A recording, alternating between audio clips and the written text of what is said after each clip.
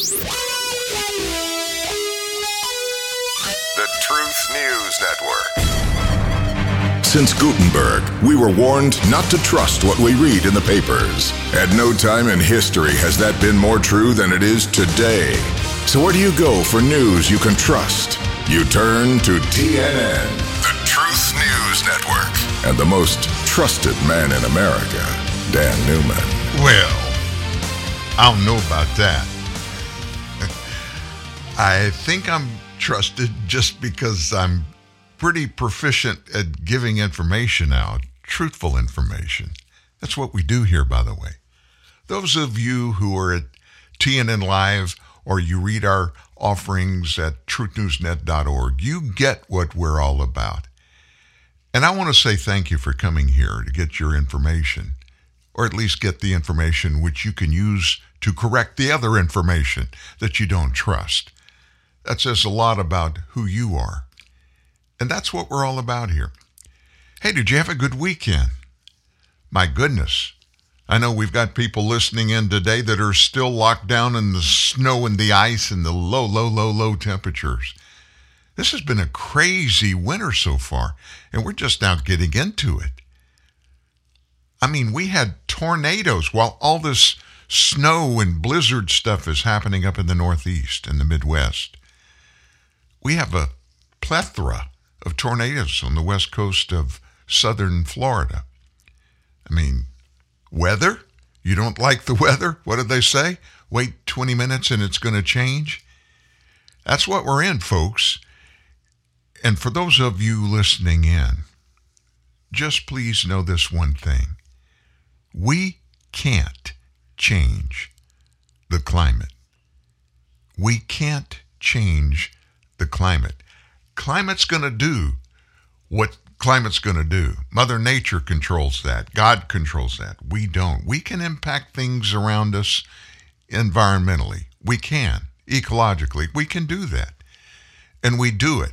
Thankfully, the United States, I guess compared to no other nation in the world, we caught on to that years ago, decades ago, and we've begun every year to clean ourselves up even more and more and more. Ecologically, environmentally, we're number one on the globe at making our footprints on our planet be a whole lot better than if we were just ignoring it and using the planet without giving back. I'm not a climate change advocate. I think those of you who know me know that's not the case, but it is good to be ecologically sound in what we do and the decisions we make. I mean, throw the stuff away. Don't throw it on the street. You get me?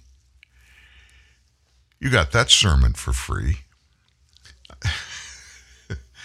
I hope you had a great weekend, and I'm sure many of you, thousands of you, came and looked at our Saturday bullet points, looked at our guest writer in yesterday's offering. If you didn't have a chance to look at it yet, make sure you go and do that. It's a great article from one of our buddies over in the UK.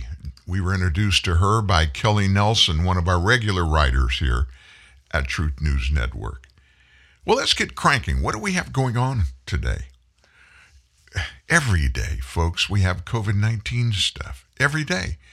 Just when we think we've got our arms around it all, something else pops up and we realize we're just barely scratching the surface. And it's like a vicious cycle. Don't you agree? It's kind of like, I thought I was already here like a year ago or 2 years ago. I thought I was past that. And we find out, nope, here it is again. So, a question. You remember this song, Will It Go Round in Circles? I'm not going to sing it, but I can sing it. It's a really good up-tempo song by Billy Preston, who passed away this past year. He was in the 70s. African-American guy, you may remember he was a small guy, but he always wore these massive afros. He did a couple of tours with the Beatles. He was a great organist and a singer and a songwriter. Anyway, the way I found out about Billy was I was a DJ. Started in high school and spent a lot of my early adult life DJing. I played that song, Will It Go Round in Circles, a bunch. I didn't understand the words to the song, though, but I'm pretty sure I get it right now. Have you stopped to try to objectively analyze what our nation has been through since early 2020? Well, we haven't had any wars, no armed international conflicts of any kind, no drought, no armed invasions, other than those which are man-made and thrust upon our nation for political purposes. Of course, those come at us every day, don't they? Sure, we've had some horrific storms, hurricanes, volcanoes, mudslides, and fires. Each was horrible and unthinkable. Those come from nature and were not our creations, despite what Al Gore says, folks. So before you question me about the obvious, COVID-19, consider this. COVID-19 was and is today still a disaster. But in large part, COVID-19's pandemic was not natural. It was manipulated into existence and perpetrated by who? Men. And primarily for political purposes. We're finding out that's more and more the case every day. No doubt, hundreds of thousands of Americans have died from infection by COVID-19. Now, in retrospect, we daily hear the questions rising in number and volume. Have we acted in our response to COVID-19 with wisdom garnered from facts? Heck no. We're reacting. But we're not, in large part, acting from facts. Even finding an answer to that is more than speculation, becomes more and more impossible every day. Facts that we witness firsthand do not seem to align with the narrative of the medical experts who pontificate about their knowledge and godly intentions while they usher more and more of us into hospital intensive care units and funeral homes. So what's really going on? Well, to get this week started off right, let's listen to what one of the most, if not the most objective analyst about political things, void of political narrative. Listen to what he says about what's really happening during this era of COVID-19. Who am I talking about? Victor Davis Hanson.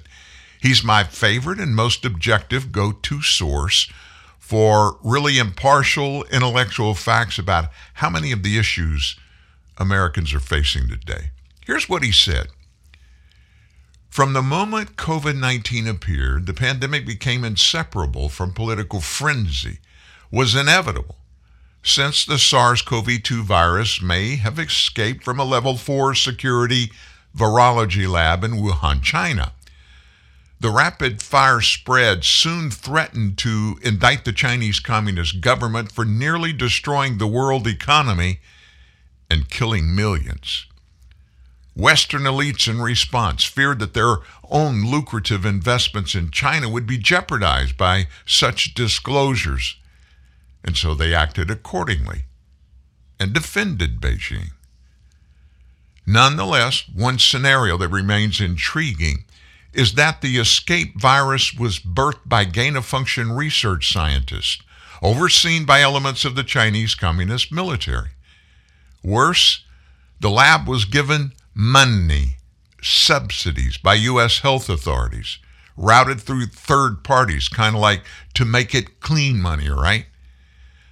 Hiding all of that damaging information warped government policy and media coverage at the same time. Belatedly, a panicked China shut down all domestic travel in and out of Wuhan, but not flights abroad to Western Europe and the United States. And the rest is history. From the outset, the World Health Organization simply spread false talking points about the outbreak from the Chinese government, delaying a robust global response. Former President Trump's political opponents, they initially told Americans to shop and travel as usual, only to pivot as cases mounted. And of course, they blamed the president. The U.S. 2020 ban on travel from China was met with charges of racism, xenophobia from presidential candidates, of course. Ironically, many were simply channeling racist and xenophobic China's propaganda when they did that. Many doctors kept hammering the need for therapeutics, including taboo off-label use of cheap generic drugs. The use of hydroxychloroquine and ivermectin was widely ridiculed, despite continuing studies from abroad attesting to their usefulness. You know, those studies were abroad. Nobody here was checking out, at the time, hydroxychloroquine and ivermectin. They weren't doing in laboratory tests, but they were over in Europe. They were over in Asia. I wonder why that is.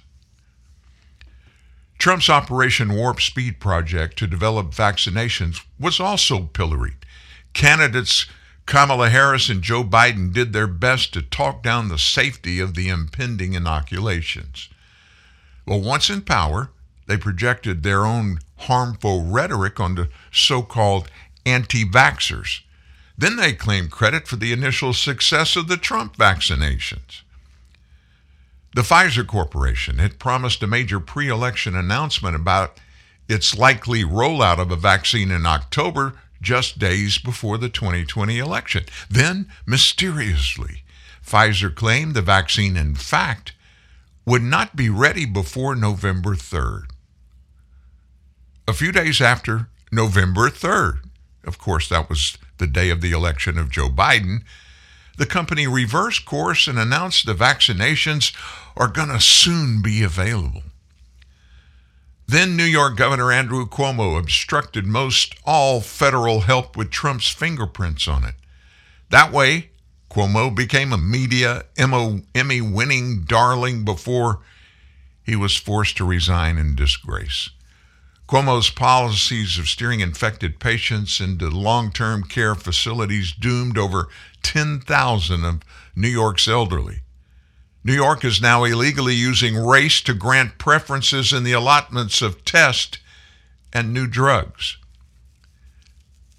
The rhetoric of the media progressive nexus that mandatory massive lockdowns were necessary, all but destroying a booming Trump economy, and denied critical medical care to millions, emphasizing therapeutics, natural herd immunity, and the resilience of the youth to the disease were all pronounced anti-science by the demagogues on the left.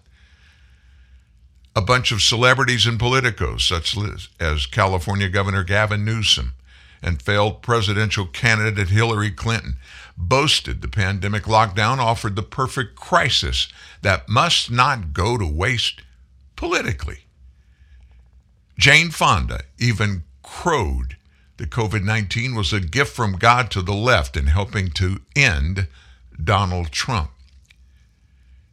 In the waning days of the 2022 campaign, Biden went so far as to blame Trump personally for all the deaths from the virus. Once the vaccinations had seemed to work in early 2021, an upbeat Joe Biden boasted that he would end the virus by this past summer. How was he going to do it? By following the science. He went so far as to claim that no one had been vaccinated prior to his inauguration, even though 17 million, including Biden himself, had been vaccinated. Then Nemesis answered such hubris. The unforeseen Delta and Omicron variants hit. A new phrase, breakthrough case, revealed that the vaxes often could only prevent serious illness, but not infection and not infectiousness. Vax people spread it just like unvaxxed people. Suddenly, the best and brightest people with 3 shots who had blasted the red state rubes as the ignorant unvaxxed started getting sick. More have now died from the virus on Biden than on Trump's watch. A warped economy amid renewed COVID-19 outbreaks helped to further destroy Biden's waning popularity. In reaction, the left now calls for realism, emphasis on treatments, and acknowledgement of the value of natural immunities. It's even newly curious about the origins of the virus and the need to get back to normal. We're suddenly told that thousands had died with rather than because of COVID, the exact opposite of what we heard in the Trump era. A skeptic might suggest terror over the impending midterms finally made the left face reality. Politicizing the pandemic is a euphemism.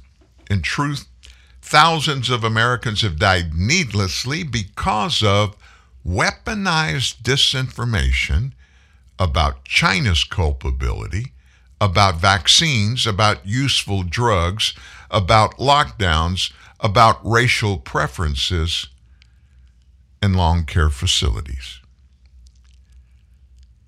What do I have to say to that? Well, Victor Davis Hanson, he hit the nail on the head.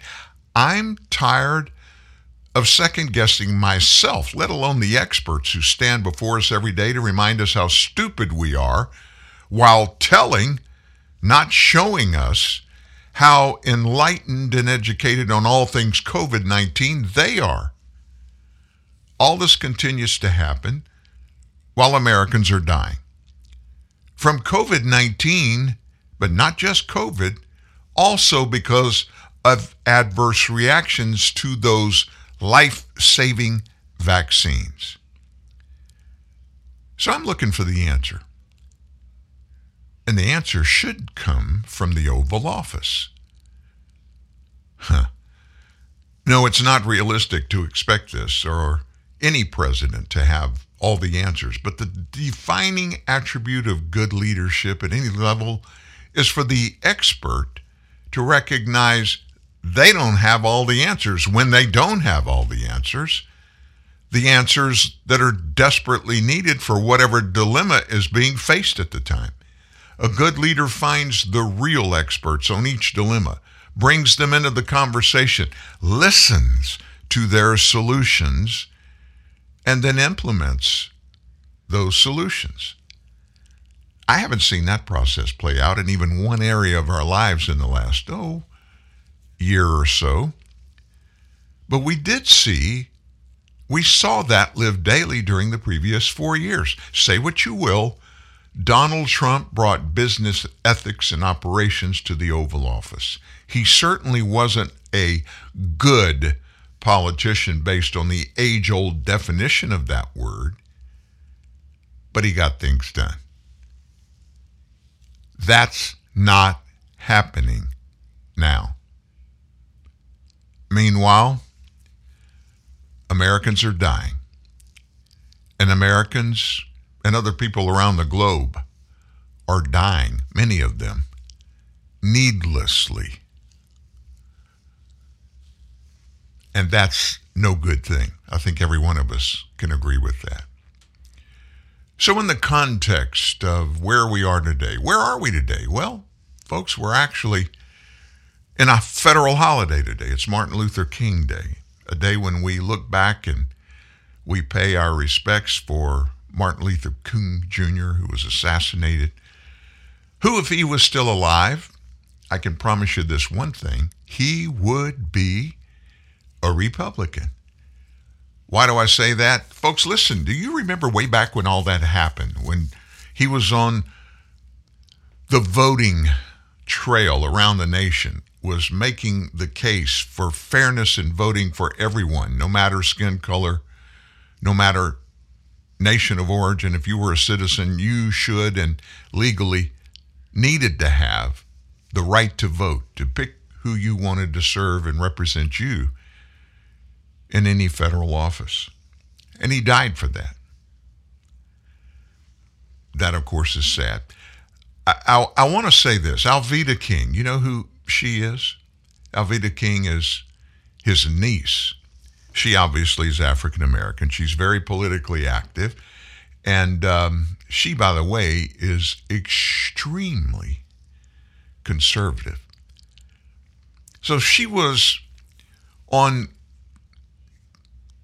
a podcast this weekend with Senator Marsha Blackburn of Tennessee. Alveda King shared that her uncle's I Have a Dream message is deeply rooted in the American dream. It's important today, she said, here in the 21st century, in this new year of 2022, for us to re-examine what the American dream is. We know that we're one human race. We're not separate races, and science has proven that. We can see that when we read the Bible in Acts 17:26, that we are one blood, one human race. And she was referring to the scripture that said this, quote, "From one man he made all the nations, that they should inhabit the whole earth. And he marked out their appointed times in history and the boundaries of their lands." And she added, so what does that mean in 2022 as we celebrate the birthday of Reverend Dr. Martin Luther King Jr.? She noted that today, even though we have different skin colors, and that is, by the way, ethnicity, not race, we must come together as brothers and sisters and respect human dignity. She talked about her parents and of her extended family. We grew up in a time, she said, and I'm still living in this time and teaching this to my children and grandchildren, that we have to love one another and promote human dignity. I'm sure this was a tough one for her to swallow when she was young, after her uncle and others within her family were targeted or murdered for their political views. Alveda said that after those experiences, she wanted to hate somebody. But she said her beloved father told her shortly after MLK Jr. was killed, Alveda, you can't hate white people. White people live with us. White people march with us. White people pray with us. White people die with us. The devil killed my brother. The devil killed your uncle. So I was brought up my whole life, she said, to forgive and to love. Martin Luther King said, I've decided to stick with love. He said that the hate was too difficult a burden to bear. She stressed that we are one nation under God, and remembering that, we need to work together and to love each other and regard human dignity from the womb to the tomb.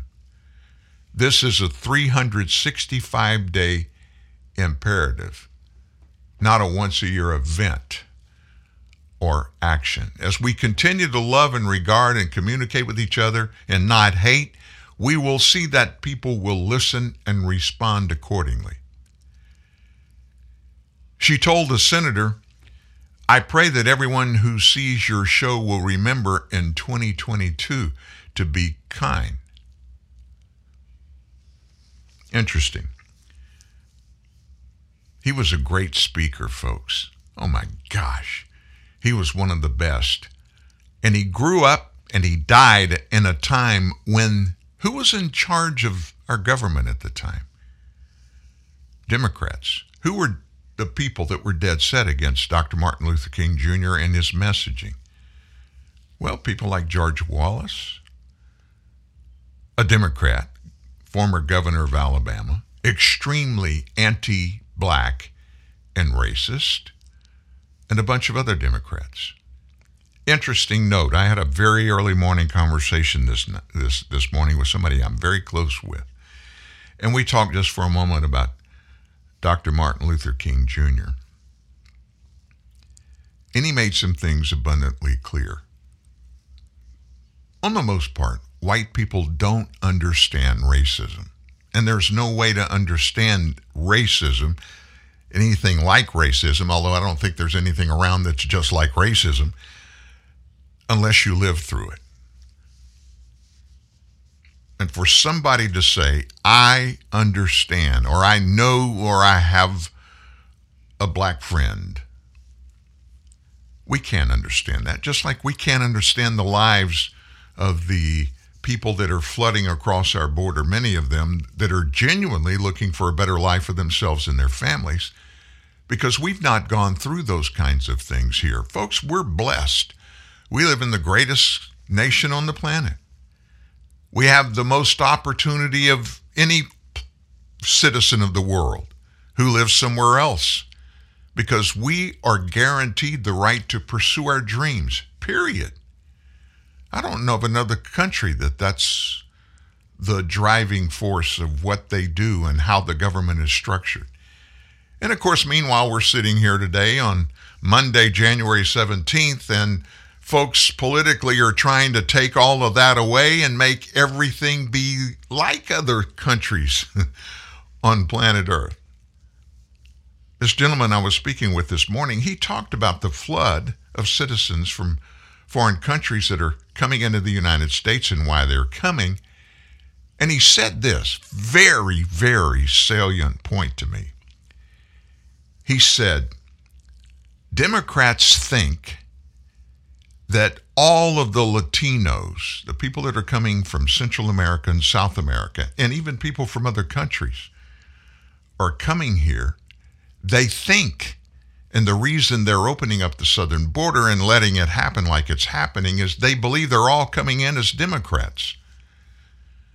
And he said, Dan, they don't understand Latinos and how people from Mexico especially view their lives. He said they work, and they work hard. A friend of his, a mutual friend of ours, owns a pretty large construction company, and this guy who I was talking to told him, I employ a lot of Latin people, and I love the way they operate their lives. They come to work a little early. They work hard all the time. They don't waste time. When it's lunchtime, instead of leaving for an hour or two and going to a restaurant or whatever, they'll go sit under the tree and eat lunch that somebody at the house prepared for them, and they came to work with it. 30 minutes later, typically, they go right back to work. They work hard. When it rains, this construction company owner said, when it rains, my crews, they all just leave because we're in the construction business. He said, Latino workers will go sit under a tree and wait for the rain to stop and then go back to work. Democrats should be worried about having the flood coming across our southern border because those people want to come here. Yeah, they want to come here for jobs. But folks, who's the best worker for any job in your company? Is it somebody that just happens to be of a political narrative that you kind of like, or a skin color that you kind of like? Absolutely not. Some of the best employees that have ever worked in our organization are people of different skin color, different ethnicity, and it's because they put their shoulder to the task and they're driven to be good at what they do and to improve their lives and therefore the lives of the company for which they work, all at the same time. You know what we call that? Capitalism. So the Democrat parties, seriously, the people in D.C., they're looking down their noses at these Latin people. They only look at them as being a potential vote. That's all they think. They treat them like second-class citizens. They don't interact with them. I don't want to call Democrats or anybody a racist. I don't know their hearts, but I watch what they do and how they treat people, and it's not a good thing. This worm is turning, folks. Most of the Latin people that are finding their way in here and are going to stay here, if and when they get a legal right to vote, listen to what I'm about to tell you. The majority of these that are coming in now, these Latin people, they're going to vote Republican. They're not going to support this top-down government coming in, wanting to pay for everything, trying to buy people's support. It's never happened in history. It will happen willy-nilly, a little bit here, a little over there, but on the most part, all the way up at the top of this, folks, this is a stupid decision by the leaders on the left. Think about that. You got that for free here on MLK Day. Well, what do we have going on here? I want to get into, in just a moment, that incident that happened in Colleyville, Texas, over northeast of Fort Worth yesterday at that Jewish synagogue. and get into not just what happened. You know everything that happened, but the radioactive fallout from that and how politically people are responding to that. It's interesting. You don't want to miss this. A whole lot more. Do you know who Representative Jamie Raskin is? I'm going to let you listen to something that he said over the weekend on one of the talk shows. It's going to make your hair curl. It really is. Also, ABC's Martha Raddatz had the Surgeon General on yesterday talking about this administration and the way they are handling or not handling COVID-19 and testing and vaccinations and all that stuff. It's going to be a full day. Don't go anywhere. We're just cranking it up. Back after this. Real truth, real news. TNN, the Truth News Network. I know I should quit smoking, but it's just... My feet and hands are numb a lot. Walking to the bathroom gets me winded. I cough all the time. Seriously? I've been dying to quit. Don't wait till you're dying to call. When your health is worse, it will be too late. 1-866-QUIT-YES. The Illinois Department of Public Health and the American Lung Association in Illinois. QuitYes.org. What up, y'all? It's DJ Envy, and I'm teaming up with Turtle Wax this summer to make sure your rides are clean, shiny, protected, and even disinfected. Because whether you're hitting the streets or heading out on the highway to the beach, Turtle Wax will make sure your vehicle is looking, smelling, and feeling amazing. Turtle Wax is the only brand that I trust with my fleet of supercars. And y'all know how many cars I keep in my garage, right? Check out TurtleWax.com to learn more, and be sure to buy now at TurtleWax.com or anywhere you shop for car care. Grab an ice-cold can of Celsius and stay active and energized all day. Celsius is better for you energy, made with premium ingredients, 0 sugar, and 7 essential vitamins, with no high fructose corn syrup, no aspartame, no preservatives, and no artificial colors or flavors. Celsius is just the essential energy you need to keep you fueled and active all day. Celsius, essential energy. Live fit. Now find Celsius at Celsius.com or a retailer near you. Are you ready for best life minus the burnout? I'm Zuri Hall from NBC's Access Hollywood, and my new podcast, Hot Happy Mess, is all about the most important VIP, you. Join us each Monday as we discuss relationships, self-care, career, and much more. Our podcast is for mindful, ambitious, diverse millennial women who are ready for more happiness, laughter, peace, and purpose now. iHeartRadio is #1 for podcasts, and it's easy to see why. Listen to Hot Happy Mess every week on the iHeartRadio app or wherever you get your podcasts. Married to the truth, divorced from the lies, fighting for the future. TNN, the Truth News Network. TruthNewsNet.org. And again, Dan Newman. I know you heard about this terrorist that burst into the sanctuary during a Sabbath service at Congregation Beth Israel in Colleyville, Texas. He took several members of the community hostage from that service, including the rabbi, by the way, before he was killed by the FBI. At the very long extended time of sitting there negotiating. That's horrible. That's horrible. But let me tell you what makes it even worse. During a press conference later Saturday, FBI special agent in charge, a guy named Matthew DeSarno, said the rescue came as the result of a long day of hard work by nearly 200 law enforcement officers from across the region.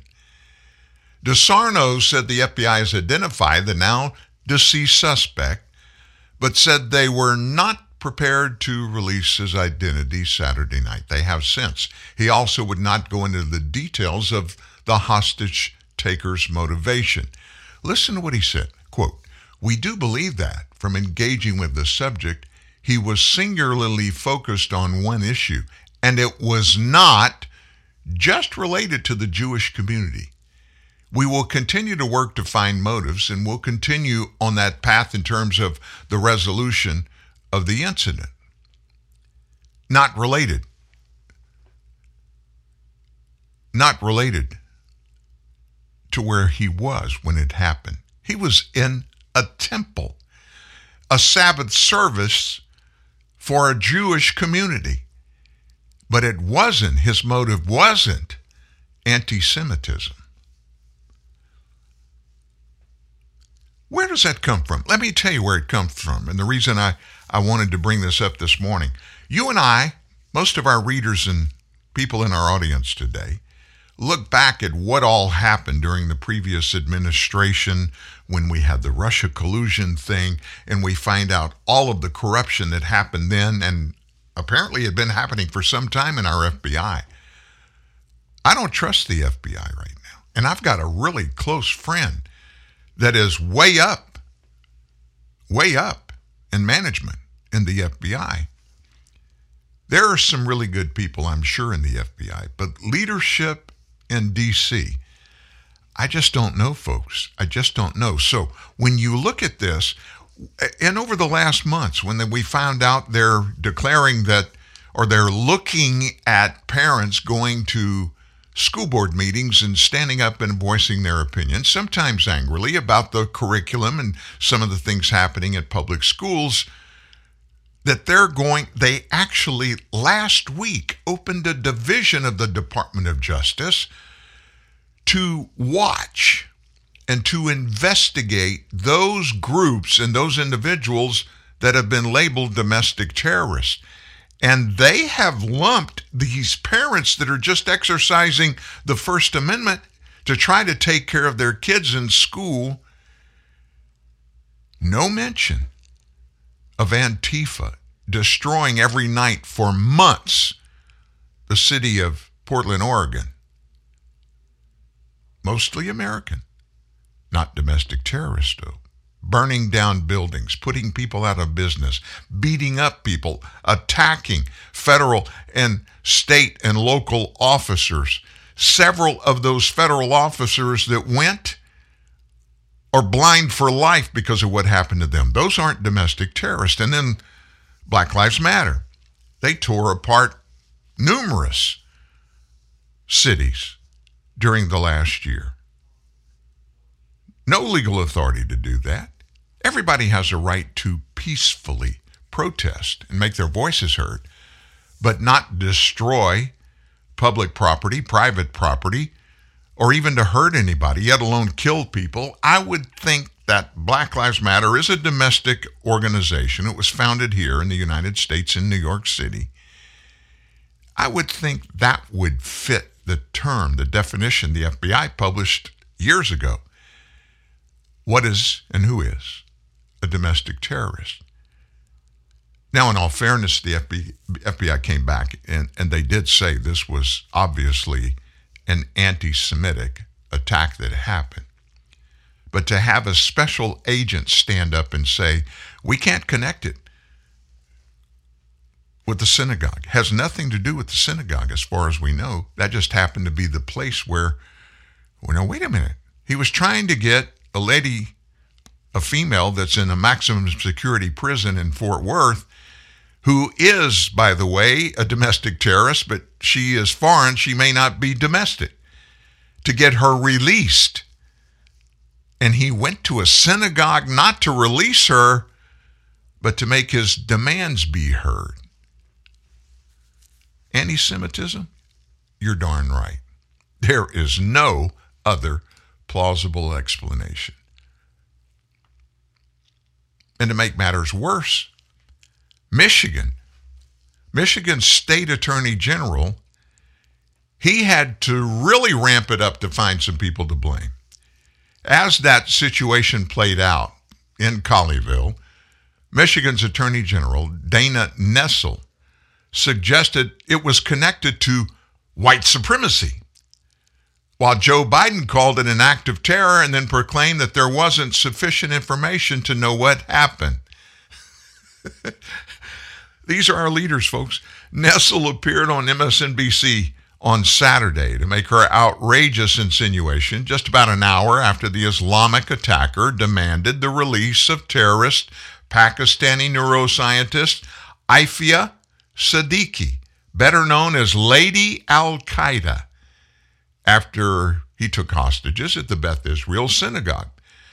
Nessel adamantly stated that her biggest concern was that this siege was a hate crime or domestic terrorism, and then suggested white supremacy organizations could be behind the attack.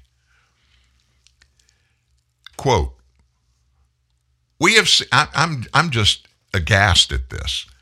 She said, "We have seen an incredible rise in rhetoric that is anti-Semitic being trafficked all around the world." She charged and then noted an exponential rise in the formation and the membership of these extremist organizations, many of which are white supremacy organizations, and they traffic in hatred against Jews and other minorities. If it does turn out that is the motivating factor here, it would hardly be a surprise. And she obviously had to be trying to stir up some type of incitement. Meanwhile, the president echoed ridiculous talking points from the FBI, stating that there wasn't sufficient information to know why the Muslim hostage taker targeted a synagogue in Texas. He is a radical Islamist. Why would he go anywhere else to play out this ploy other than a Jewish synagogue? The infidel, the ultimate infidel, are the Jewish people. Do you know why he targeted that specific synagogue, Mr. President? A reporter asked. Well, no, I don't. I don't think there is sufficient information to know about why he targeted that synagogue or why he insisted on the release of someone who's been in prison for over 10 years, why he was engaged, why he was using anti-Semitic and anti-Israeli comments. We just don't have enough facts. If it quacks and waddles, Mr. President, not most of the time, it's always a duck. So this guy, British national Malik Fazl Akram, age 44, he was the hostage taker. He was killed in the incident claimed to be Siddiqui's brother. He demanded the release of Lady Al-Qaeda. All the hostages, thankfully, were survived, and they were rescued. Nobody died except him. Why do we have to weaponize everything politically? Why can't we just hit issues of every ilk head on and do nothing but deal with facts with which we resolve all of these kind of issues? Doesn't that make sense to you? Why do people on the left feel like that they have to just force everything, regardless of what it is, regardless of what it's about, regardless of who's involved, shove it into a funnel full of all their radical concepts, and down at the bottom, the only thing that can come out, it's racist. And that means it's white supremacist. Everybody that is not African American and of Democrat political background is a white supremacist. I'm literally telling you, I hear that again and again and again, and this Michigan AG doing that is exactly what we're talking about. And speaking of people from up in the Northeast and people that have some issues and people that are far left and all screwed up, Maryland's prosecutor, infamous for going soft on crime and trying to railroad the police officers involved in the death of criminal suspect Freddie Gray, you remember that? Well, she's found herself on the other side of the law. Department of Justice prosecutors last week indicted Baltimore City State's Attorney Marilyn Mosby. Remember her? The Freddie Brown thing, when that happened, she was front and center every day, all day.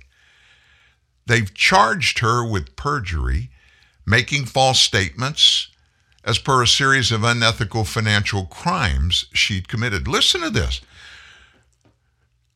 A release from the DOJ notes that her crime spree began in May of last year, 2 years ago, 2020, when she claimed to have experienced adverse financial consequences from the coronavirus as a result of being quarantined, furloughed, or laid off, having reduced work hours, being unable to work due to lack of child care, or the closing or reduction of hours of a business that she owned or operated. That's on the form that she claimed these financial hardships.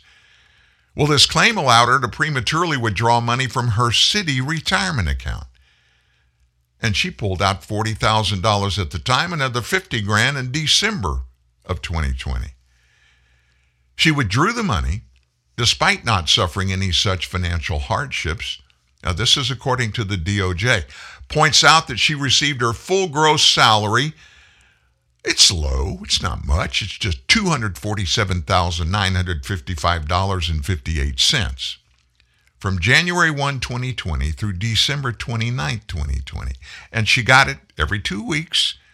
That was gross pay. And direct deposits, $9,183.54 a pop.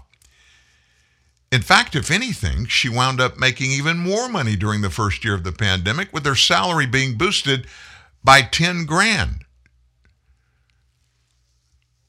The Democrat prosecutor's crime spree continued with her making false statements in applications for a $490,500 mortgage to purchase a home in Kissimmee, Florida, Disney World.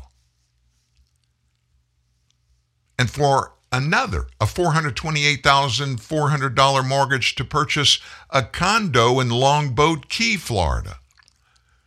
On both applications, she said no in response to questions about whether she was presently delinquent or in default on any federal debt. Yet, according to the DOJ, she had so much unpaid federal taxes from a number of previous years that in March of that year, the IRS had placed a lien against all property and rights to property belonging to Mosby and her husband. I guess she's taking her operational procedures in her life from people like, Al Sharpton. But she wasn't done even then, folks. A week before she closed on the Kissimmee home, she executed an agreement with a vacation home management company, giving the management company control over the rental of that Kissimmee property. But she then turned around and signed a second home rider, a tool that allows Americans who buy second homes to benefit from lower interest rates on their second home's mortgage. However, a second home rider stipulates that the borrower treat the supposed second home as an actual second home, meaning don't do what she did, put it up for rent to use it to make money. Mosby is the quintessential left-wing prosecutor in this nation.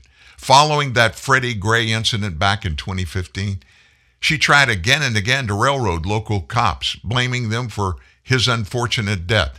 But all 6 officers were eventually acquitted and went on to sue her for her malicious prosecution. Since then, she's doubled down on her pro-criminal ideology. She said her office will no longer prosecute the following offenses: drug and drug paraphernalia, possession, prostitution, trespassing, minor traffic offense, open container violations, and urinating and defecating in public. 3 months after she started this, over 30 businesses in the Baltimore neighborhood of Fells Point penned a letter to city folks, including Mosby, threatening to withhold future tax payments unless the culture of lawlessness in the city was taken care of. What is happening in our front yard? This is from that letter. The chaos and lawlessness that escalated this weekend into another night of tragic, unspeakable gun violence has been going on for far too long. We have struggled through a global pandemic, enduring restaurant shutdowns and mask mandates. For months, we've been holding on by a thread, waiting for daybreak, worrying whether we'll make it or if we'll be the next business to shutter our doors for good. Through this adversity at great expense to ourselves, we have sacrificed for the sake of our customers, employees, and this community. We've done this because we love Fells Point, believe it represents the very best of Baltimore, but we've reached our breaking point. Our elected leaders have closed their eyes and ears and turned their backs on our community for a long time. We're fed up and frustrated, and we now realize that nothing will change unless we demand attention. What's that thing I tell you all the time? Nothing changes if nothing changes. Think about that. Nothing changes if nothing changes. Despite Mosby's poor policy-making decisions and her financial crimes, she, much like every Democrat, has her own base of sycophantic groupies who believe she can do no wrong. On Twitter, there's an army of left-wingers, mostly angry left-wing women, defending her illegal actions, claiming it's perfectly normal to lie over and over and over and over again in financial transactions. Listen to this tweet from Frenchie. This is silly. Find me a person who doesn't fabricate SHIT on loans to get better interest rates. I'd be willing to bet it's a high majority. Are the bills being paid on time? If so, move on or deny the loans. Bigger fish to fry than someone saving some money on a home purchase. And then Amarukwa. Wow, everyone's scamming. Now let's bust the WYPO with this same energy. I don't know what the heck that word means. Nakia Brown. A black woman can help everybody else win, but when she want to step up to the front, it's a money issue. Yeah, okay. Mosby, hold your head up, sis. God's got you. Joanne said this. They've been trying to take her down ever since she stood up against the police who killed Freddie Gray. And it just goes on and on and on. I guess the worst part about this is people believe this is okay. Anybody that believes that's okay. First of all, I can tell you, I could never get involved in anything like that. But why? I'd be so scared to death. I wouldn't be able to sleep at night. Every time the doorbell rang, I would know it'd be a cop or the FBI coming to arrest me. I couldn't live that way. Obviously, Mosby's bulletproof. She doesn't have any emotions. I guess what you might call that is being a little bit of a pathological criminal, which is kind of ironic because she's a state prosecutor in Maryland and Baltimore. You just can't make this stuff up. Oh my gosh. And speaking of attorneys that are going bonkers, public attorneys, Los Angeles District Attorney George Gascon. You know who he is. We've talked about him here. He's the guy that was elected, that he hates law enforcement. George Soros actually spent $1 million plus to put him in that office. Well, he's getting a little bit of some nasty criticism today. Why? Because a 26-year-old transgender woman pled guilty to sexually assaulting a young girl and faces sentencing of a short stay in a juvenile detention center or even probation. It's useless to catch criminals like this. Her name is Hannah Tubbs, by the way, if we don't follow through and seek justice for victims like this 10-year-old girl, she or he, whatever you want to call them, sexually assaulted. She bears the burden of a lifetime trauma. This is L.A. County Supervisor Catherine Barger talking. She'll be offered therapeutic interventions under the auspices of restorative justice and possibly granted only probation or parole. Where's the justice for her young victim and her family? Hannah Tubbs, age 26, she pled guilty to sexually assaulting a 10-year-old girl in a women's bathroom in 2014 when she was 2 weeks away from turning 18. She walked into the bathroom of a Denny's where she grabbed the 10-year-old by the throat, locked her in a stall, and put her hand down the girl's pants. Tubbs stopped when another person walked in.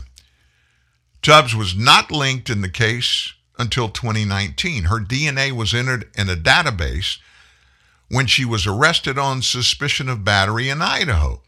Prosecutors filed charges against her for the 2014 assault case in 2020, right after Gascon took office. He is now, believe it or not, is currently facing a second recall effort in response to his rollback of tough-on-crime measures, including reforms that often ease potential sentences for murder suspects and ending the death penalty. Right after he took office, he vowed to immediately stop prosecuting children as adults, which he's remained committed to, sparked critics to lambaste him in this particular case. Gascon has cited studies showing brain development isn't complete until a person's 25 and contends juvenile detention can rehabilitate young offenders. Where is the rule of law in our nation when all of this stuff is being perpetrated and the people who are doing it just thumb their noses at the law? The rule of law, that framework that makes the Constitution, that almost in itself makes the Constitution the greatest founding document of any country in world history. The experts will say that. Ooh, I wonder if Fauci would say that. You think he'd agree with me? Well, hey, I mentioned Jamie Rathbun. Folks, you're not going to believe this guy. You're not going to believe what he said over the weekend and why and what was going on. I want you to hear it directly from him right after this at TNN Live. Little Caesars Thin Crust Pizza is so loaded with cheese and pepperoni you can't even see the crust. And if you ever want to see it again, listen very carefully. Bring $6.49 in unmarked bills or marked bills or coins or just a credit or debit card to Little Caesars. Come alone and bring your friends or family. Bring everyone. Get a Little Caesars large thin crust pizza with extra cheese and the most pepperoni, all at the nation's best price of just $6.49. Pizza. Top 4 national pizza chains. Extra most bestest thin crust pepperoni pizza versus large round one topping thin crust pepperoni pizza. Everyday standard menu prices at participating locations plus tax. Genuine Ford Parts and Service presents a word from your wallet. Are we at the gas station? Yeah, I know. I'm feeling these gas prices, too. I'm the wallet down here. Head to a Ford dealership. Why? Proper vehicle maintenance. A new air filter can save 19 cents a gallon. Correct tire inflation up to 6 cents a gallon. Wow, that sure adds up. Fat wallets are very in right now. Right now, Motorcraft air filter replacement is just $19.95 or less. Replacing a dirty air filter can increase fuel economy by as much as 10%. Well, done. That was easy. Maybe you should listen to your wallet more often. Well, you're typically pretty quiet. Well, I didn't want to be a pain in the... Hurry in for the best deals we've had in years. Money-saving rebates on brakes, batteries, tires, and more. See your participating Ford dealer today. Look, we know that boy's gonna ask again, so let's be ready. Fine, I'll be him. You ready? Ready. Mom, could you hook me up with a GoPhone? You'll run up the bill, son. Yo, that's whack, Moms. GoPhone is totally different. What, it'll only cost me an arm? Chillax. It has unlimited talk and text. Seriously? Word. Okay, we'll get a GoPhone. Really? Really? That is the bomb. Do you even know what the bomb means? Yes. No. GoPhone, only from AT&T. With unlimited talk to 65 million wireless AT&T customers, and now unlimited text to anyone on any network. AT&T, your world delivered.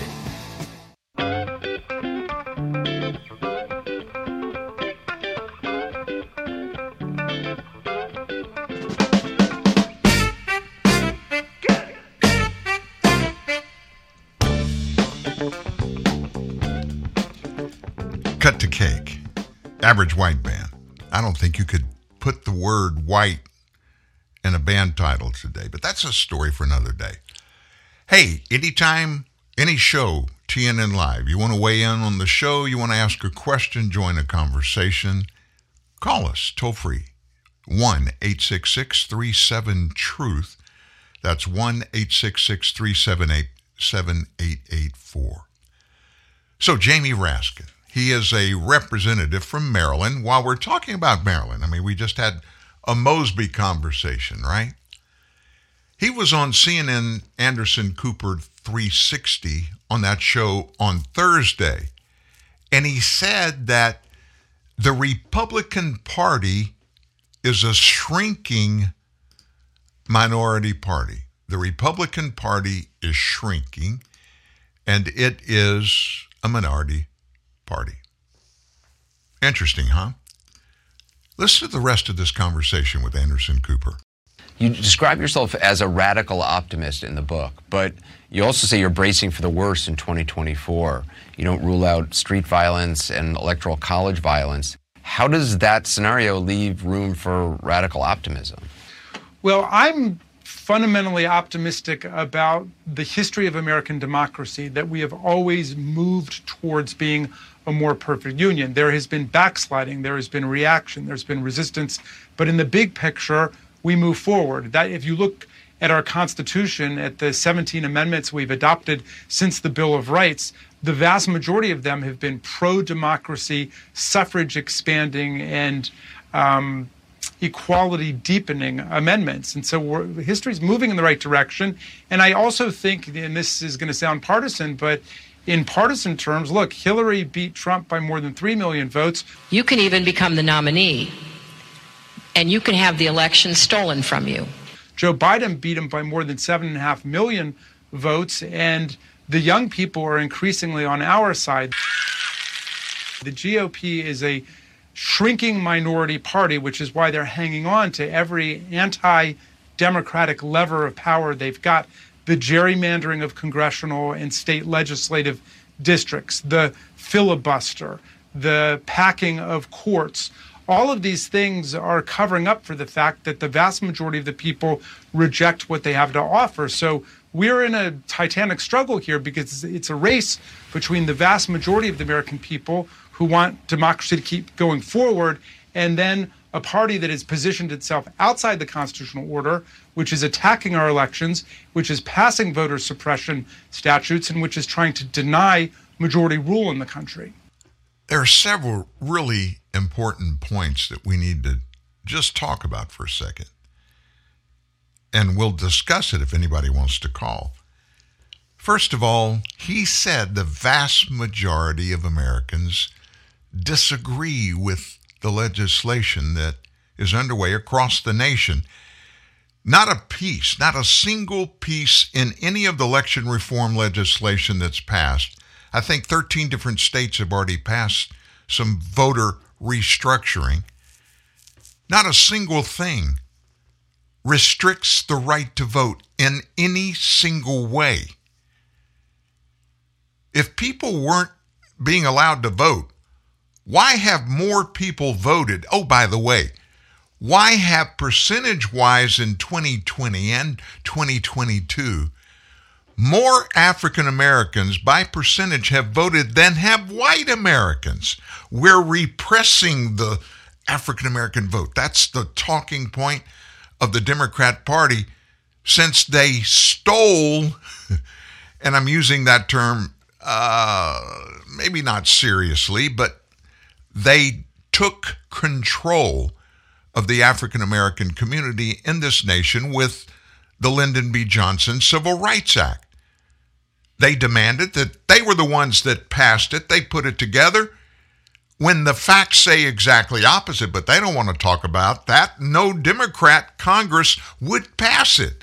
It took the majority of Republicans coming over to pass the Civil Rights Act that Lyndon B. Johnson then took and turned it into a tool to take total control of the African social and private family life. What are you talking about, Dan?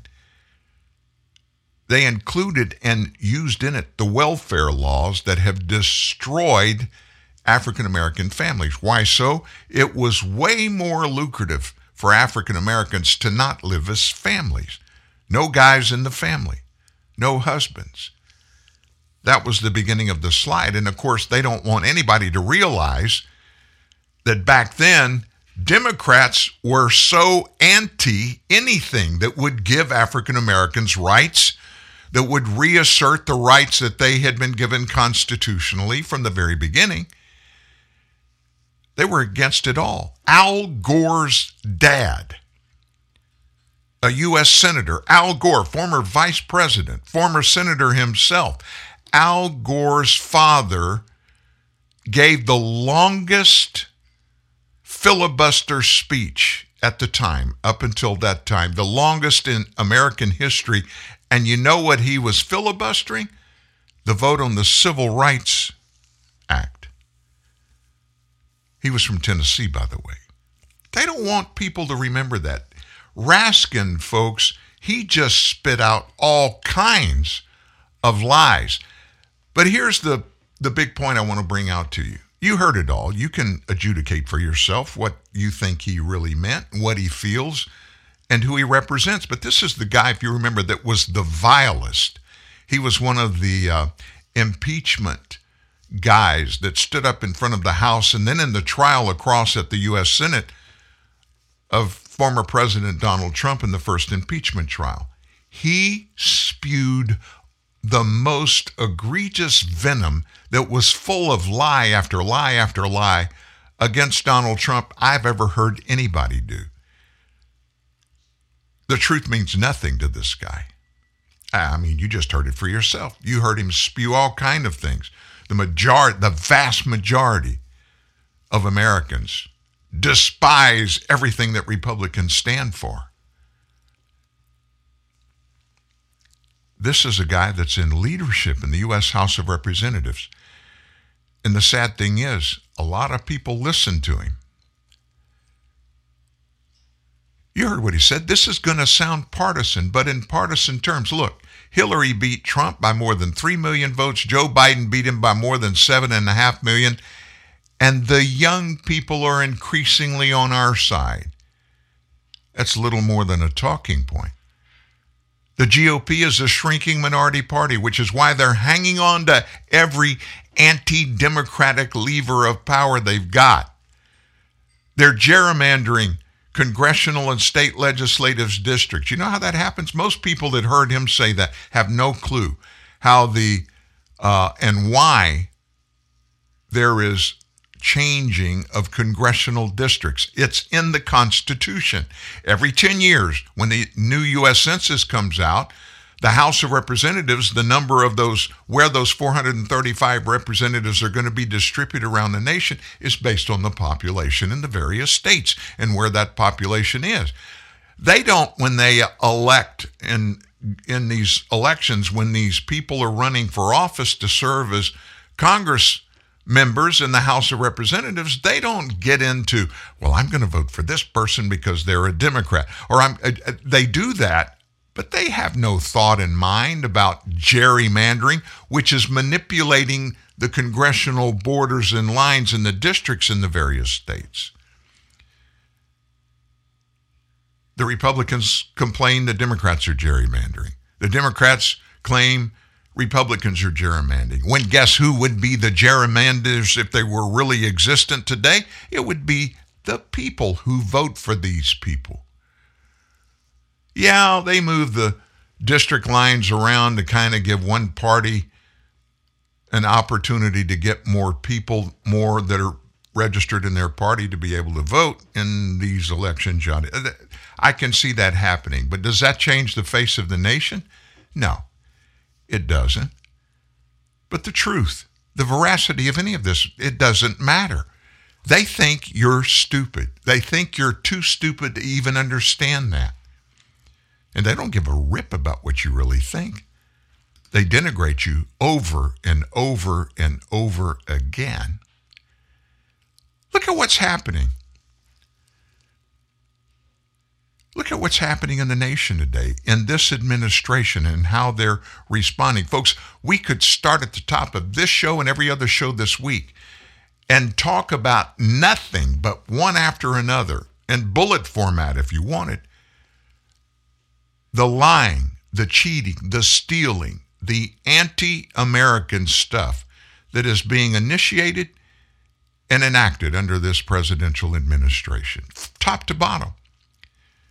Joe Biden, he talks about the democracy in America and that he's here to save it. Every policy, everything he's done since the day he took office is opposite of that. They want to call anti-democracy, they want to call that democracy, and they think that you're going to believe that that's fact.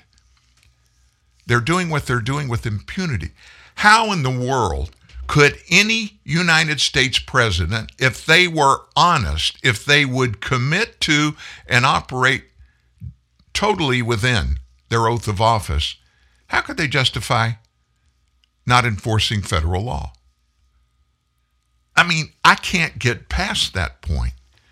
That is the fundamental that makes this nation the greatest nation on earth. We have laws that our law enforcement people in the United States are expected to enforce.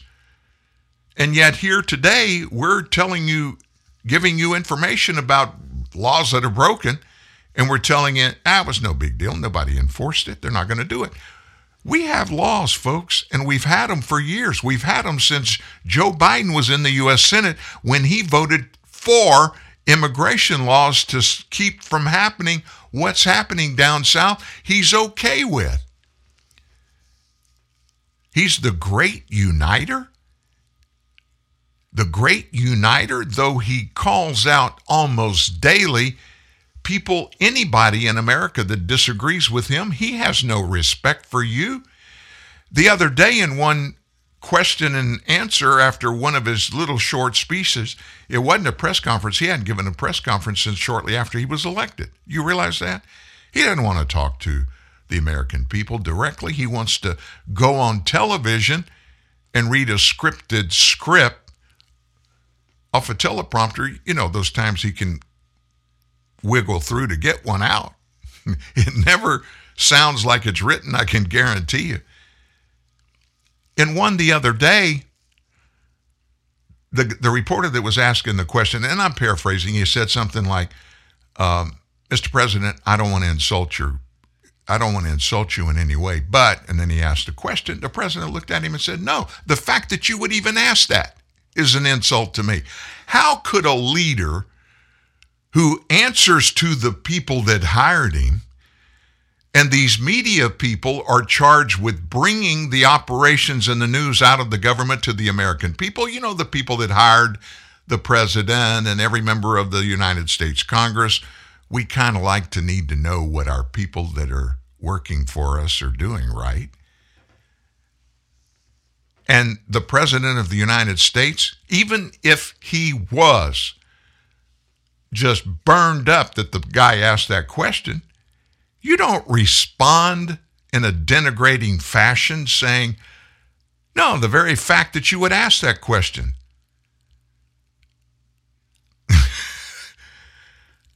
I mean, that's not what a president does. You remember Ronald Reagan, those of you that were around then? He got blasted just like Trump got blasted over his 4 years in every way. We didn't have the cable networks, and so we didn't see it a lot. But we saw it fairly often. Every time he was confronted, he was gracious, he was kind, and a lot of, if not most of the questions he was asked were very negative. He never attacked a single person that was asking him a question. He was always gracious and kind. This president is anything but gracious and kind. And let me give you an example of another Democrat, House Majority Whip James Clyburn. You remember him. He's from South Carolina. He said Sunday on CNN's State of the Union that former President Trump and those who showed up at the U.S. Capitol on January 6, 2021 were domestic enemies. He said, we just got around the filibuster to raise the debt limit. Why? Because we don't want to put the full faith and credit of the United States at risk. The filibuster, he said, is there for all of these issues that may be policy issues. But when it comes to the Constitution, no one person sitting downtown in the spa ought to be able to pick up the form and say, you are going to put a hold on my ability to vote. That's what's going on here. I wish they'd stop that foolishness, because if we don't protect the vote with everything that we've got, we'll not have a country to protect going forward. Clyburn added, I don't know where we got the notion from that this democracy is here to stay no matter how we conduct ourselves. Our job when we took the oath of office to protect this country from all enemies, foreign and domestic. There are domestic enemies that showed up January 6th. They didn't stop there. They're still going on. And you hear it when the president tweets out or whatever he said about getting rid of people's convenient voting places, saying to paraplegics that we can't make it convenient for you to vote, saying to 90-year-old, you got to stand in line for 4 and 5 hours to vote. And if anybody gives you a glass of water, they'll put them in jail. That's third world stuff. None of what he said was true. None of what he said. Not one thing he said is factual. I could spend the rest of the show discounting everything that the Congressman Clyburn had to say. it boils down to this, folks. If they really believed that the American people were going to hold them accountable, they wouldn't be spinning this mess. They wouldn't be spitting it every day when they're on these talk shows. They believe what they're saying. And what they are trying to build, and this is another reason why I say regarding the Latinos coming across our southern border in droves, they're thinking that those people are going to support this very concept that you just heard from James Clyburn. What is that? It's authoritarian rule. How could this president issue all of the executive orders that he issued? He's over 100 now.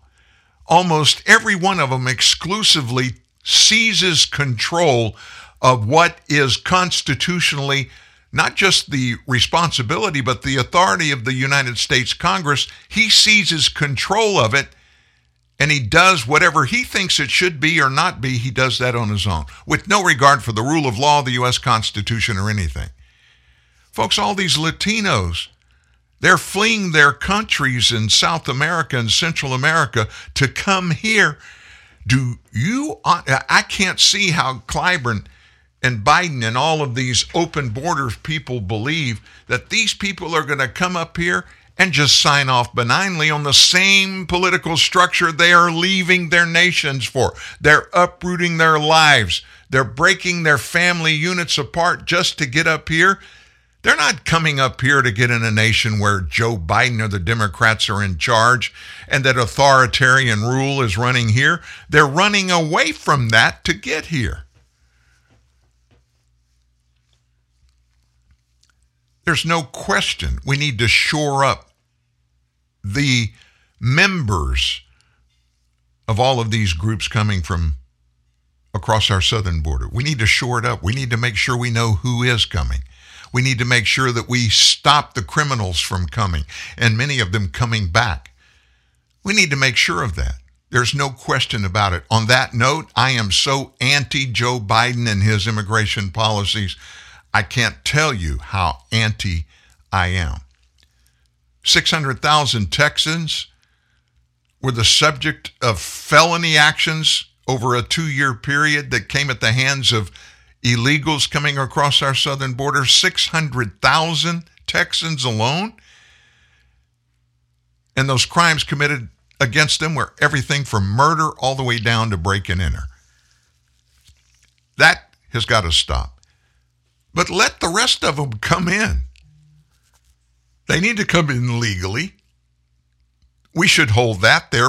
And if we need to make the way to come in legally simpler, it's a process to apply for legal entry into the United States and visas and then citizenship. It's a long, drawn-out process. If we want to streamline that a bit, not taking away the hunger and the ability to pay a price to come to this nation, I'm not talking about that at all. But if you want to simplify it and make it all be legal, I'm for that. I am. And we need to do that. And the lion's share of these people that are coming in, that are the good people, that are coming here to really make a change in their lives for the better and not rely on the government, they're going to be fine with it, whatever it looks like, instead of just spewing this venom day after day after day at the American people who are just out there busting their butts to make a living, to stay healthy, to run from the political thuggery that we're dealing with every day, that you almost feel dirty after you watch a newscast. Like you've got something on your arms and your head that you need to go get a shower just to get clean from it. That's what's going on. Coronavirus, you ask? I just got a text. Are we going to talk about coronavirus? Yeah. Big news comes out every day on that, you know. I don't like to let it dominate our news, and it hasn't for the first hour and 20 minutes. We haven't even mentioned it, with the exception of our opening story in that statement from Victor Davis Hanson. I guess you heard, I know you did. If you were here, you heard us, the Senate committee hearing in which Rand Paul and Fauci got at it again. But later in that same hearing, another member of the Republican Party, a senator, asked Fauci about his income. And Fauci went postal. Oh, you don't have an idea. In fact, when he thought he was off camera, he referred to that member of the Senate as being a moron. Well, Fauci said over and over again, my financial records are today and always have been matters of public. You can get them. Anybody can get them. He never said how to get them. So when he said that, I can only imagine who out there in the media, they said, we're going to go find out. Well, they did. According to Fauci's 2020 financials that were first released over the weekend by that guy, Senator Roger Marshall of Kansas, Biden's top medical advisor held investments in, guess where? Companies in China through a fund that's named Matthews Pacific Tiger Fund. The Matthews Pacific Tiger Fund's fact sheet, published in September of last year, says the fund has invested 43% of its investors' money into companies in China and Hong Kong. Among those companies listed, a company named Wuxi Biologics Cayman, headquartered in China. The Wuxi Biologics Cayman is the pharmaceutical business. Wuxi Biologic Cayman's website states they are the leading global open access biologics technology platform offering end-to-end solutions to empower organizations to discover, develop, and manufacture biologics from concept to commercial manufacturing.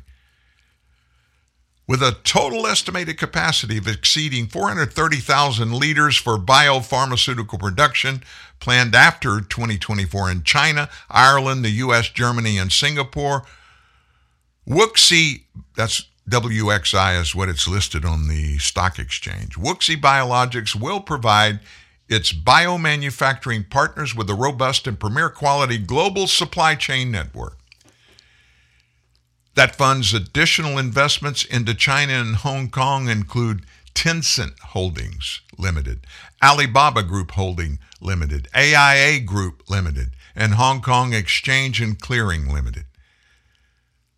Outside of that fund, Fauci's reported $10.4 million financial investments include stakes in Atlas Large Cap Mutual Funds, PIMCO's Investment Grade Bond Fund, and the Pax Elevate Global Women's Leadership Fund, which invest into businesses that advance women through gender-diverse boards, senior leadership teams, and other policies and practices. Now, the only reason this came out was when this happened last week in that Senate committee. Senator Marshall, who disclosed Fauci's 2020 investments over the weekend, the doctor called him a moron. Dr. Fauci was completely dishonest about his financial disclosures being open to the public. This is Senator Marshall. Dr. Fauci must be held accountable to all Americans who have been suing and requesting for this information, but don't have the power of a Senate office to even ask for it.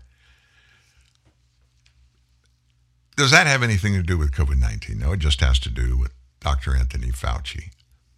Some information came out from the National Student Clearinghouse Research Center over the weekend, and it shows that hundreds of thousands of students have dropped out of higher education across the U.S. since the state of the coronavirus pandemic and ensuing lockdowns really developed.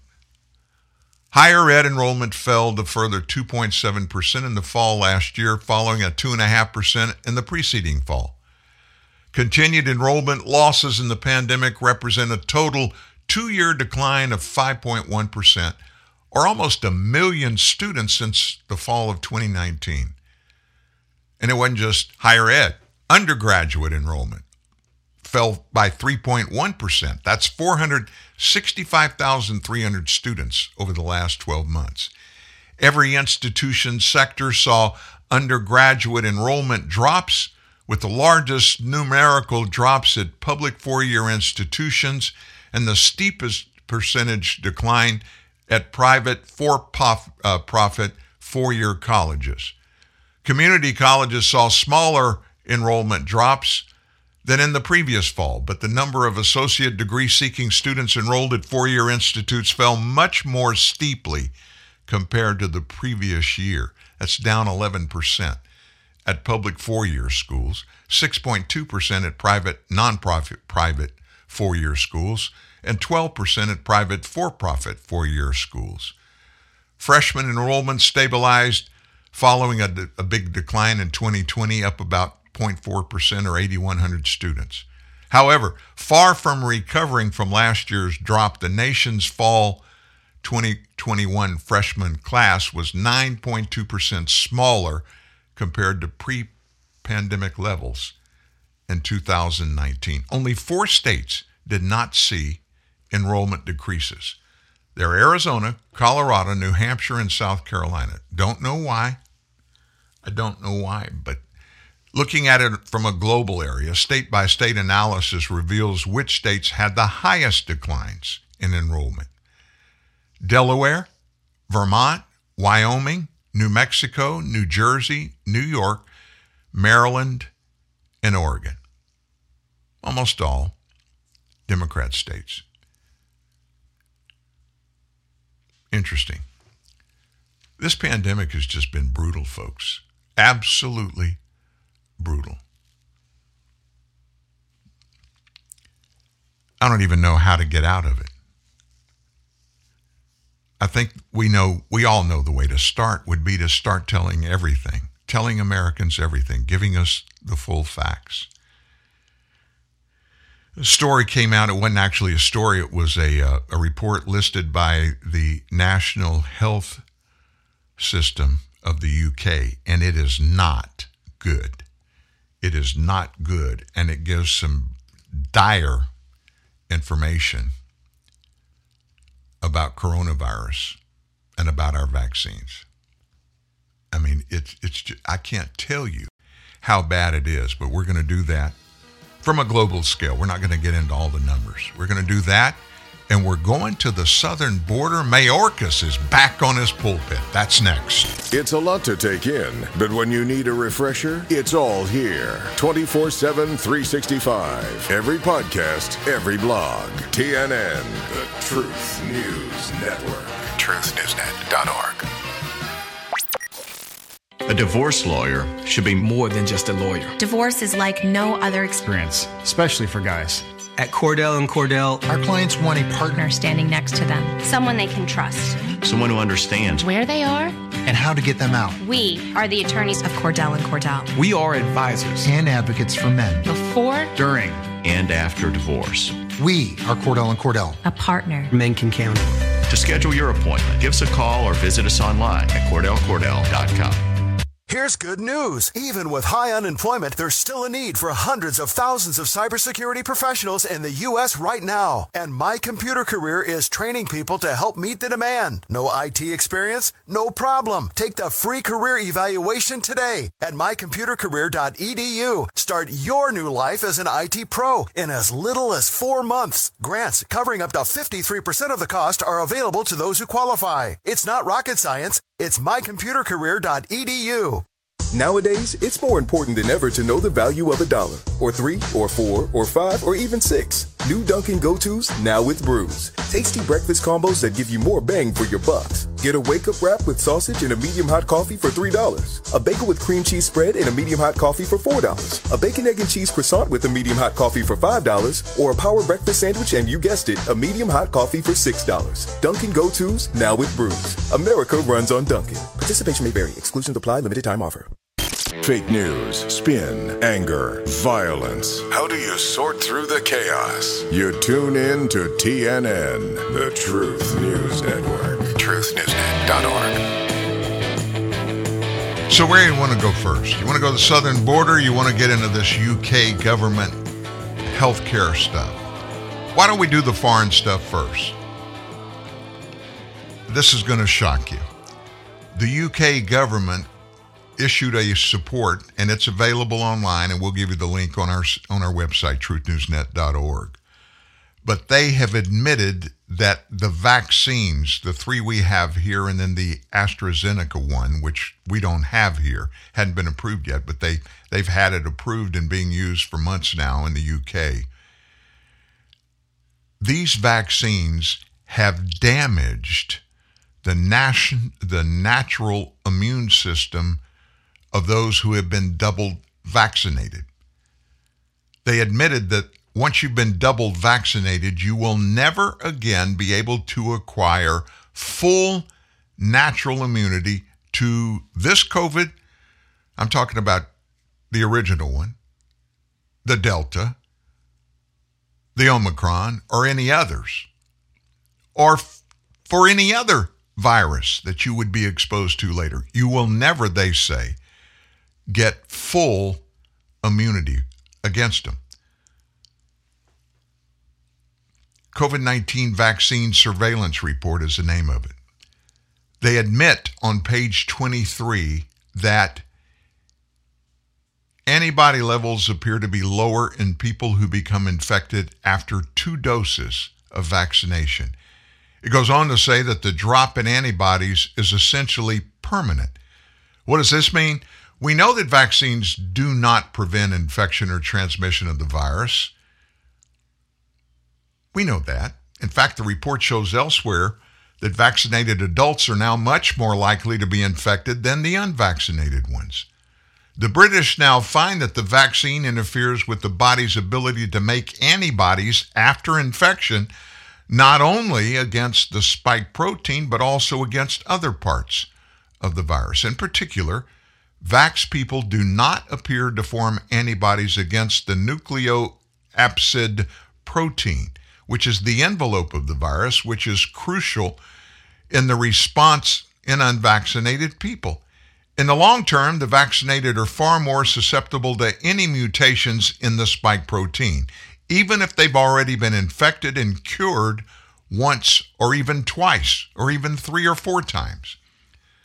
The unvaccinated, on the other hand, will gain lasting, if not permanent, immunity to all strains of the alleged virus after being naturally infected with it even once. The first insurance companies now are backing down. Why? Because of a huge wave of claims that are coming their way and they're processing now. Dr. Fauci confirms that the PCR test cannot detect live viruses. He confirms that neither the antigen test nor the PCR test can tell us whether someone is even contagious or not. This invalidates all the foundations of the so-called pandemic. The PCR test was the only indication of a pandemic. Without those tests, no pandemic. For all the press workers, doctors, lawyers, prosecutors, it could be the final key. The ultimate proof that we've got to stop all this insanity. Now, let me ask you this. I just read you a synopsis. The report, I think it's like 30 pages long. We'll put it up on our website, truthnewsnet.org, at the bottom of today's story. We'll do that after the show is over. You can look at it for yourself. Have you heard any of the mainstream media pick up on this? This came out over the weekend. Nope. Why is that? It doesn't fit the frame of narrative that they are using every day to sell us on the fact we've got to rely on our government for everything. We've got to listen to Dr. Fauci and all of the other medical experts because they know what's going on. But guess what they didn't realize? I think they're now waking up and figuring it out. But the American people are awakening to this. In fact, folks, a lot of the media on the left are awakening to this. The biggest crazy new thing is we're going back to the mask stuff from a year and a half ago. And you remember all the hullabaloo with Anthony Fauci about the mask. No, they don't work. They're just show. Yeah, they work. Then they don't work. And then, well, you got to wear 2 or you got to wear 3. And then the N95, and then the 47 laboratory-controlled tests that we published here at Truth News Network, that we got them directly from the CDC website, and 47 different tests. Not a single mask is 100% effective against COVID-19 or any other virus. Even the mainstream media is going crazy over this. Martha Raddatz, you know who she is. She's been with ABC News for a long time. She had the Surgeon General on yesterday. And listen to Martha and our U.S. Surgeon General. His latest plan to beat the virus faces widespread criticism over testing shortages and confusing public health guidance. It has been nearly 2 months since the Omicron variant was designated a variant of concern, and yet the CDC just upgraded its mask recommendations, and the website for Americans to order those rapid tests won't go live until Wednesday. A group of Democratic senators is wondering why this took so long, writing, the administration either knew or should have known that testing shortages were occurring across the country over the past several months, and with the full expectation that the virus would likely mutate into a new variant, steps to increase testing access should have happened before the current wave hit, not several weeks into the surge. How would you respond to that, Dr. Murthy? The president said very clearly in December that we have made a lot of progress on testing. In addition to the 20,000 locations where people can get free tests, but we're Dr. also Murthy, opening up a site where I know what you're doing now, but 1 billion rapid home tests. Dr. Murthy, I know what you're doing now, but the question is, why wasn't it done sooner? Look, you say you always hold out hope, but you plan for the worst. It doesn't sound like that happened. Mm-hmm. Well, there was planning, Martha, and there was execution on increasing the supply of tests. And that's exactly what we have been doing. It's what we plan to keep doing. Yeah, we're going to have 500 million of them out in the month of January. They're doubling, tripling down on that fact. They're going to be out. In fact, now we're told you'll be able to order some this week, and you'll get them in a few weeks. That's the testing thing. And now we come out with this N95 thing, this N95 mask. Yeah, I'm sure it's better. If it was the panacea that cured everything, why didn't everybody in hospitals wear only N95 masks? I mean, they just wear these little cloth masks that you buy at the store. You know, they've got the strings that go around your ear. They're light blue, and you stretch them up, and there's a wire that you put over your nose and squeeze it down to cover it up. That's what if the experts were really genuine, and if what they are telling us now, we go back to the masks madness. If that's true, why haven't we been doing this all along? And why haven't they handled it and got it done? They knew we were short when they came into office, that we didn't have enough of the test for everybody, and that it was growing as the pandemic infected more and more people. We knew more and more people were going to have to be impacted. It's exactly like our supply chain issue. Jen Psaki, when she was confronted, why haven't you done anything months and months and months after they went into office? And she broadly proclaimed, oh, we knew about it. We immediately, even before we took office, we started developing a plan. You know, we're the planners. We're the guys that know everything about everything. And of course we prepared a plan. She didn't share the plan. And nobody in the press briefing room raised their hand to ask this question. Ms. Psaki, can I get a copy of the plan? There was no plan. They still don't have a plan. There was no plan for this. We know factually that in October last year, Joe Biden, President Biden, was given the opportunity to place an order for 500 million PCR tests. He said no. Why would he say no if they were planning because they knew there was going to be a shortage? They didn't have another plan. They just in the last 2 weeks signed a contract for the first 500 million. And of course, you know, There aren't companies on planet Earth that are accustomed to and geared and ramped up and ready to go to just turn out 1 billion tests here and 1 billion there. It takes time. The Surgeon General, Martha, kept asking him, why didn't you do anything? Why didn't you do anything? Instead of saying, we messed up, we made a mistake, he kept doubling down on stupid, doubling down saying the same thing. Oh, we did take actions. There are 20,000. If I hear that number again coming from Psaki or anybody else out of this administration, we have 20,000 test sites. Hey, bud, we have 330 million people.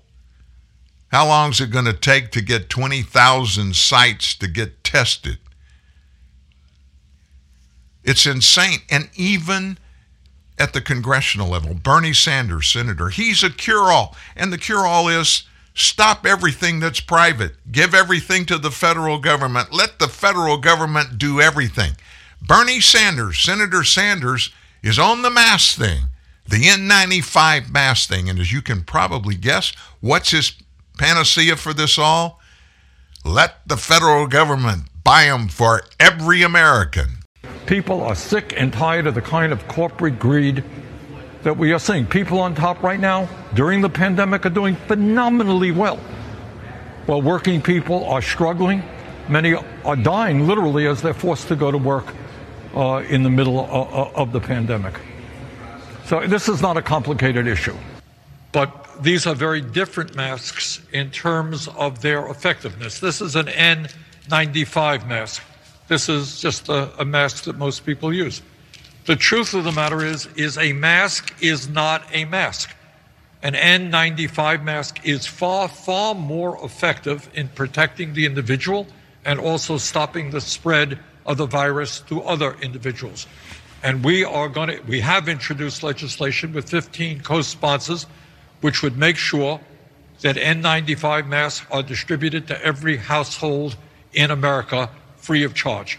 We can save lives, save money, if we make sure that all of our people have the best quality masks available.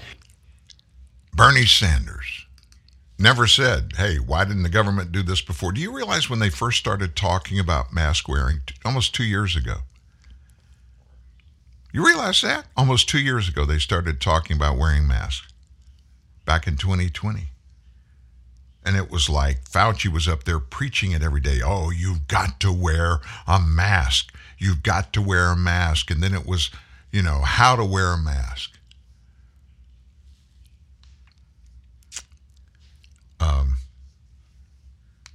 It's just one thing after another. And folks, the core of all of this stuff, there's only one possibility.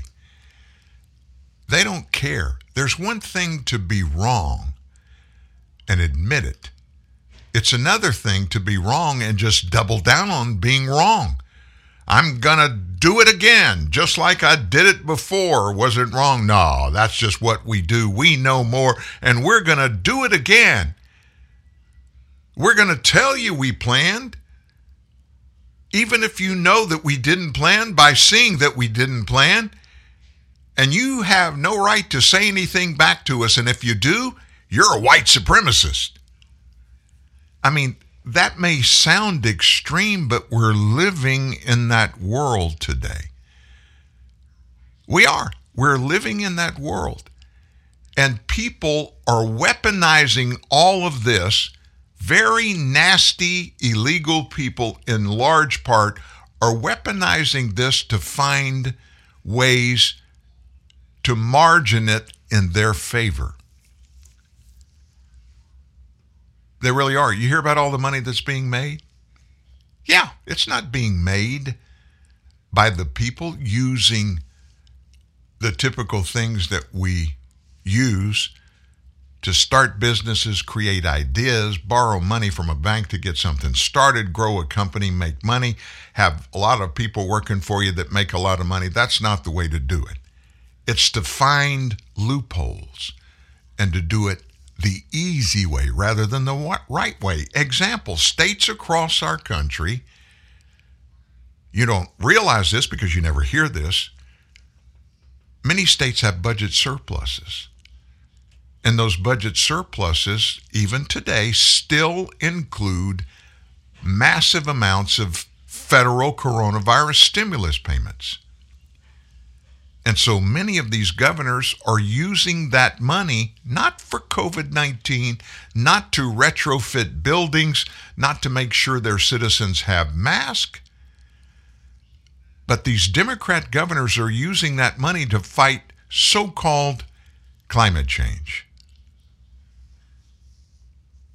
Climate change.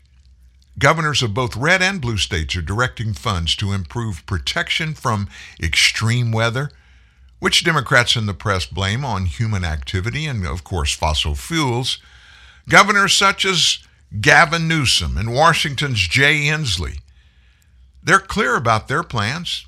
They're boosting spending on climate-related projects one after another, expanding access to electric vehicles, creating more storage for clean energies like solar. Newsom deemed climate change one of 5 existential threats facing the nation's most populous state when he rolled out his new proposed state budget last week. In Republican-led states, governors want to protect communities from natural disasters and drought, even as many of them won't link such spending to global warming. Arizona Governor Doug Ducey this past week pitched $1 billion for water infrastructure as drought grips the western U.S., shriveling water supplies for cities and farms. Idaho Governor Brad Little, he's acknowledged climate change's role in worsening wildfires. He proposed $150 million for 5 years' worth of firefighting cost, plus more for new fire personnel. South Carolina, Governor Henry McMaster called on lawmakers to spend $300 million in federal money for, among other things, protecting the state's coastlines against flooding, erosion, and storm damage. Novel idea. Most of this money, it's coronavirus relief. If you're not going to spend it for coronavirus relief, that would mean that you don't need it for coronavirus relief. I wonder how many states have sent money back to the federal government, coronavirus relief money. Not a one, not a dollar, not a dime. Nobody's refused it. They take it. And obviously what they're doing whatever fits their political demands. And of course, their political demands are devised by the Democrat National Committee. It's all about the political narrative of the day. And I told you about Mayorkas. Let me find my Mayorkas story.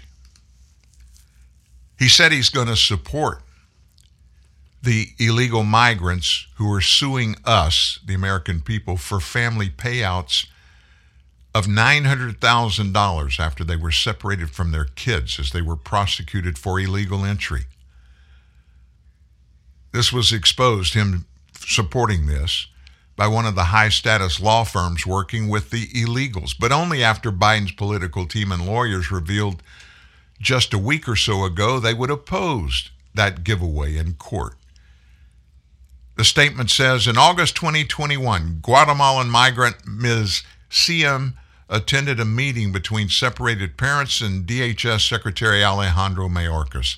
Secretary Mayorkas told us that it was his job to support us after what we suffered. I feel betrayed and deeply sad now. They're fighting us in court.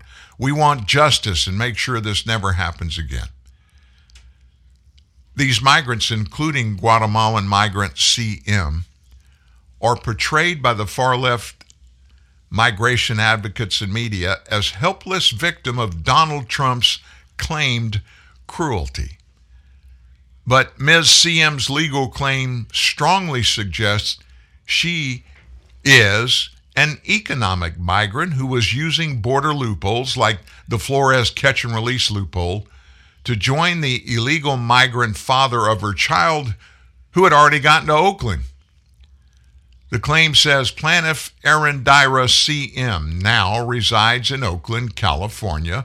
While she was detained by Trump's DHS in Atlanta, Erendira wanted to call Yasmin's father, Indira's long-term partner and now husband, who lives in Oakland. The meeting with Mayorkas took place this past summer.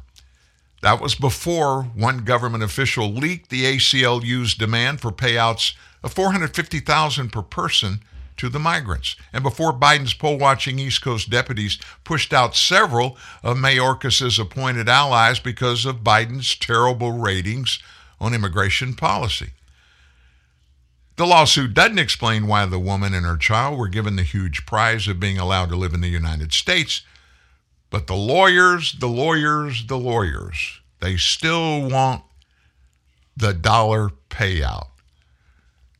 She said, Miss CM, I still live with the pain of my daughter being taken from me.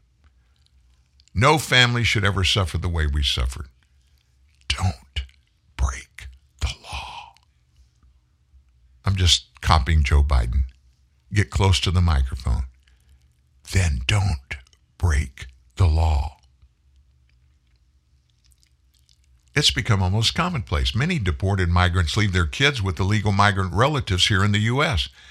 That choice of voluntary separation gives their kids a good chance to become American citizens, still allows for conversations through cell phone.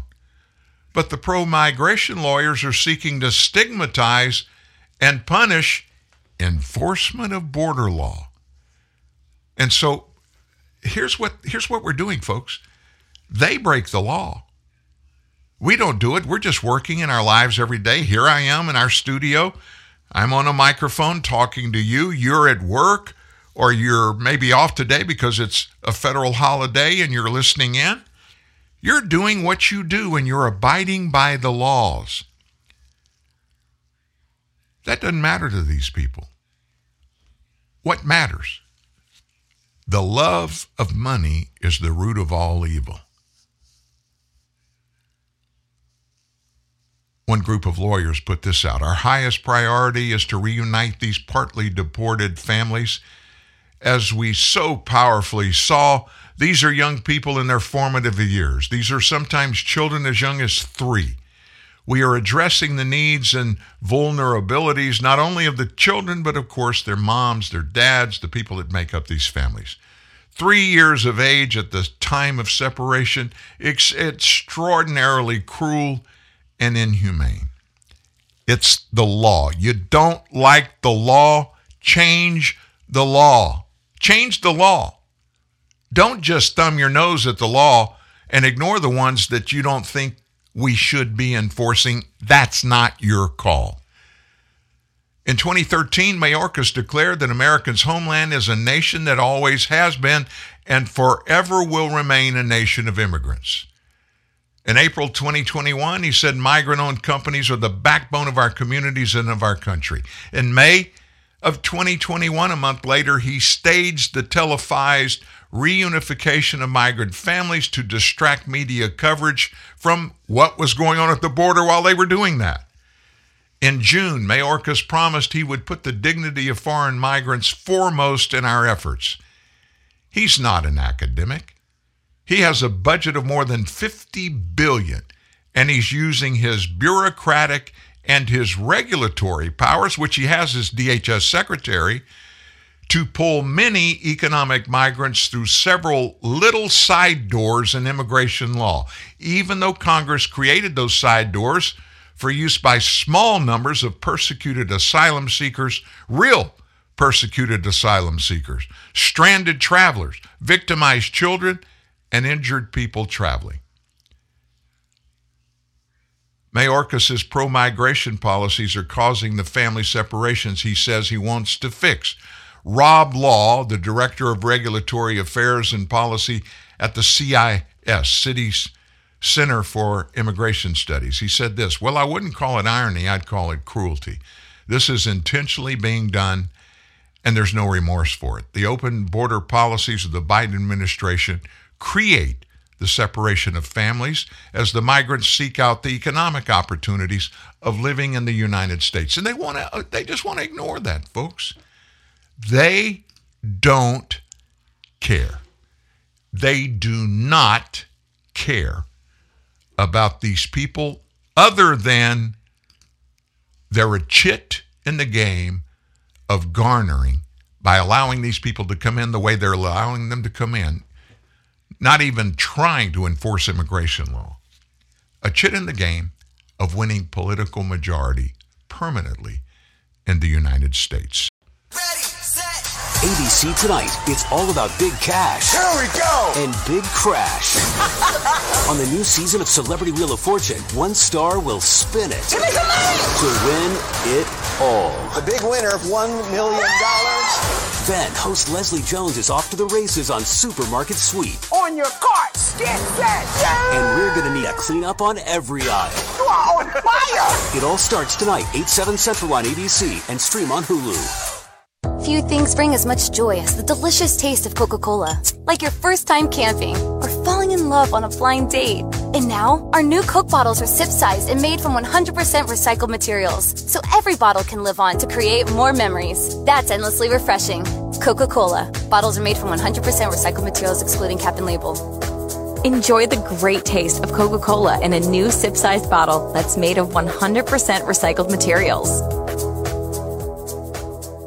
Are you sure we should be out here? It's pretty cloudy. Come on, that'll pass. Really? I don't know. Yeah, just swing. I'm holding Swing! Bob? Whoa. Looks like someone could have used Yahoo OneSearch on his mobile phone. Try Yahoo OneSearch and get news, sports, even weather. Get better results. Text weather and your zip code to 92466. Be a better golfer. Yahoo! Standard carrier text messaging rates apply.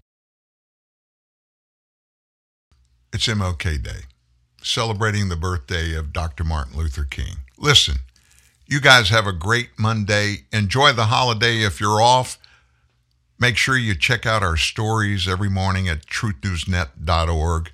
And of course, I want you back. Tomorrow morning, 9 sharp. ABC Tonight is all about big cash. Tomorrow morning at 9 sharp. I'll see you then at TNN Live. So long, everybody.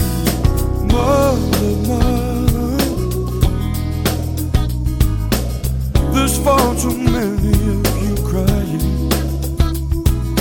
Brother, brother, brother. There's far too many of you dying. You know we got to find a way.